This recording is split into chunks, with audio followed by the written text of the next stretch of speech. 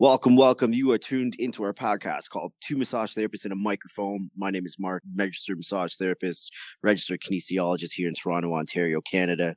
Today we're going to be talking all things reflexology. Sitting with me in our space is Priyal. She is a registered reflexologist. She's also a massage therapy educator, and she teaches reflexology. Priyal, why don't you introduce yourself to the masses? Hello, everyone. My name is Priyal, and I am a registered reflexology therapist. I do hold the title of RCRT, which is a registered Canadian reflexology therapist, as well as I'm registered with the Ontario organization as a registered reflexology practitioner as well. Can you tell us a little bit about reflexology for anyone that's listening that has no idea what reflexology is about? They might have heard the term, or they might have had their hands and feet worked on. Give us an idea what reflexology actually is. So reflexology is basically a technique that is used where we work on individual points on the feet and hand, as well as the head and the back sometimes. But there are different fields and different streams to that as well. But ideally, the idea behind it is that it works on the zone theory, which was introduced in 1930s by Eunice Ingham. And most of the organizations, they do follow the Ingham technique of foot charting. But the technique believes in the fact that there are different zones that exist within the body, and any kind of congestion, any kind of blockage with circulation, with your nervous system, with lymphatic flow, will cause issues with pain, stagnation, fatigue. All those things, they do come up, and that's where we can use reflexology to help with the overall well-being of that individual. Okay, so when you're saying zones, you're saying that there are very specific points or areas either on my feet or on my hands, as you said, sometimes in the back, that are going to correspond with different areas of the body. That's right. So give us a little bit of an idea of what you do as a reflexologist, because I understand that you work in a multidisciplinary clinic with other complementary alternative medical practitioners. So give us an idea of how reflexology fits into that scope. You can do a lot with, helping with circulation, helping with nervous system, helping with lymphatic drainage. And they show so much benefit when these modalities are combined together to help the person feel better and heal better and at a good pace. Right. So you're kind of using it in your practice complementary to what the other practitioners are already doing. Yes. And so from my understanding, then you are you and your team are kind of looking at the body as a whole and then trying to, kind of bring some sort of balance to the system and therefore induce the healing process from a kind of a more holistic standpoint. That's true. And then you can also specifically focus it on to individualized areas of the body based on, as we go through those points, what do you feel and how can you use that as an inclusive technique with other modalities that exist. So it gives you a full body treatment, even though you're still working just on the foot. Gotcha. So give us an idea of maybe some of the conditions that reflexology that you've used it for that have been really, really successful. Some of the very common ones that I see are diabetes is a really common one. Lymphedemas are very, very popular, and they see amazing results with reflexology. The other treatments that I do is with some nerve-related conditions like foot drop or even ALS has been a common one that I see.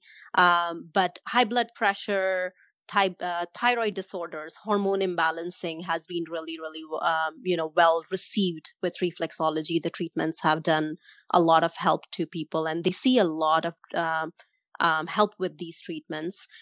Stress, anxiety disorders. People find a lot of help with it. People with insomnia, where they find it difficult to sleep or even sleep consistently for a longer period of time, they've found it really, really helpful for them as well. And it has a lot of benefits with digestion as well. So for people with fatigue or just malabsorption overall, they see a lot of benefit with it. So overall, it is an amazing technique to work with your circulation, with your nervous system, as well as with your hormones. So you mentioned a lot of kind of systemic types of conditions. What about Mhm. for musculoskeletal joint type of conditions? Is reflexology beneficial in that way as well? It does. It also helps a lot with your specifics with respect to the spine. So there is a specific part of reflexology therapy that is provided that only caters to your craniosacral as well as to your vertebral column. But we also have points on the feet that we usually use to treat with shoulder related concerns or with back related problems or with problems with the ankle and the elbow. So there are a lot of treatments that you can perform towards musculoskeletal concerns as well.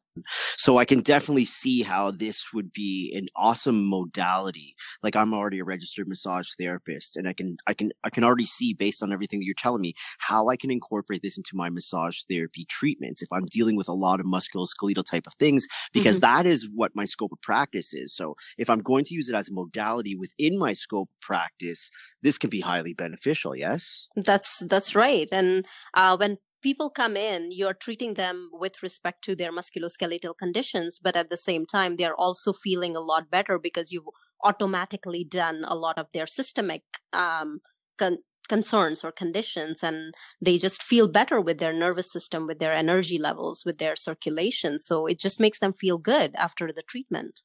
Okay, so I love what we're saying. I love what I'm hearing. Mhm. What if after all of this, I'm like, how do I go about becoming a reflexologist? Like, tell me a little bit about the education process. So there are different schools that offer reflexology, including ConEd, Mhm. as a certification course. People who graduate out of the schools, they are usually given the title of a certified reflexologist. So Um, just so we're clear, mhm. whenever someone has a certification in something, Yes, um, ethically they need to be evaluated because there are courses that exist that do you show up, you attend the class, and they give you a certification. But yes, if they're not evaluating you, you're not actually certified. that's right.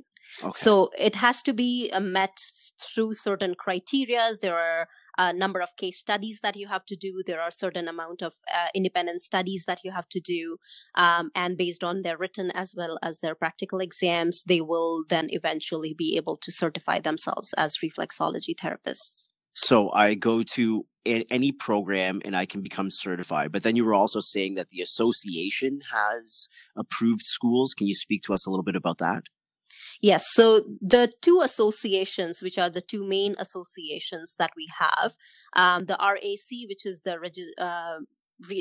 Reflexology Association of Canada, sorry, is the one that has had approved schools before, though as of September 2018, they are moving away from that way of delivering memberships, and now they are introducing something similar where you have to go in and you have to write down their challenge exams in order to be able to become members of their professional organization. So then with an approved school, you go to school, you do their course, you pass Mhm. their examination, you have your clinical studies. In other words, you've completed the education process at the approved school, and that gives you automatic entry into the association. Yeah. Yes, that is something that RAC was doing before. Okay. Though as of September, like we mentioned before, they are moving away from this. So right now, the process is at a halt, and they are not doing this right now. But the other organization that we have, which runs in Ontario, which is called the RRCO, they still have their list of approved schools. There are about 12 schools on their list. They do have this thing where if you go through their approved schools, you do qualify to become a member of the association if you choose to do so.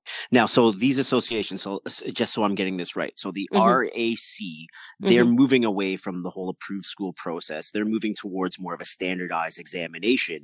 And if Yes. it doesn't really matter where you go to school, as long as you do their examination and you're successful, then you can be granted membership, which makes a lot of sense because there's probably a lot of people that have training from outside of the country, they're reflexologists in another country, and then they come here, and then this at least sidesteps having to go back to school and redoing everything that you've already proven to have done. You can just take the exam. That makes a lot of sense to me.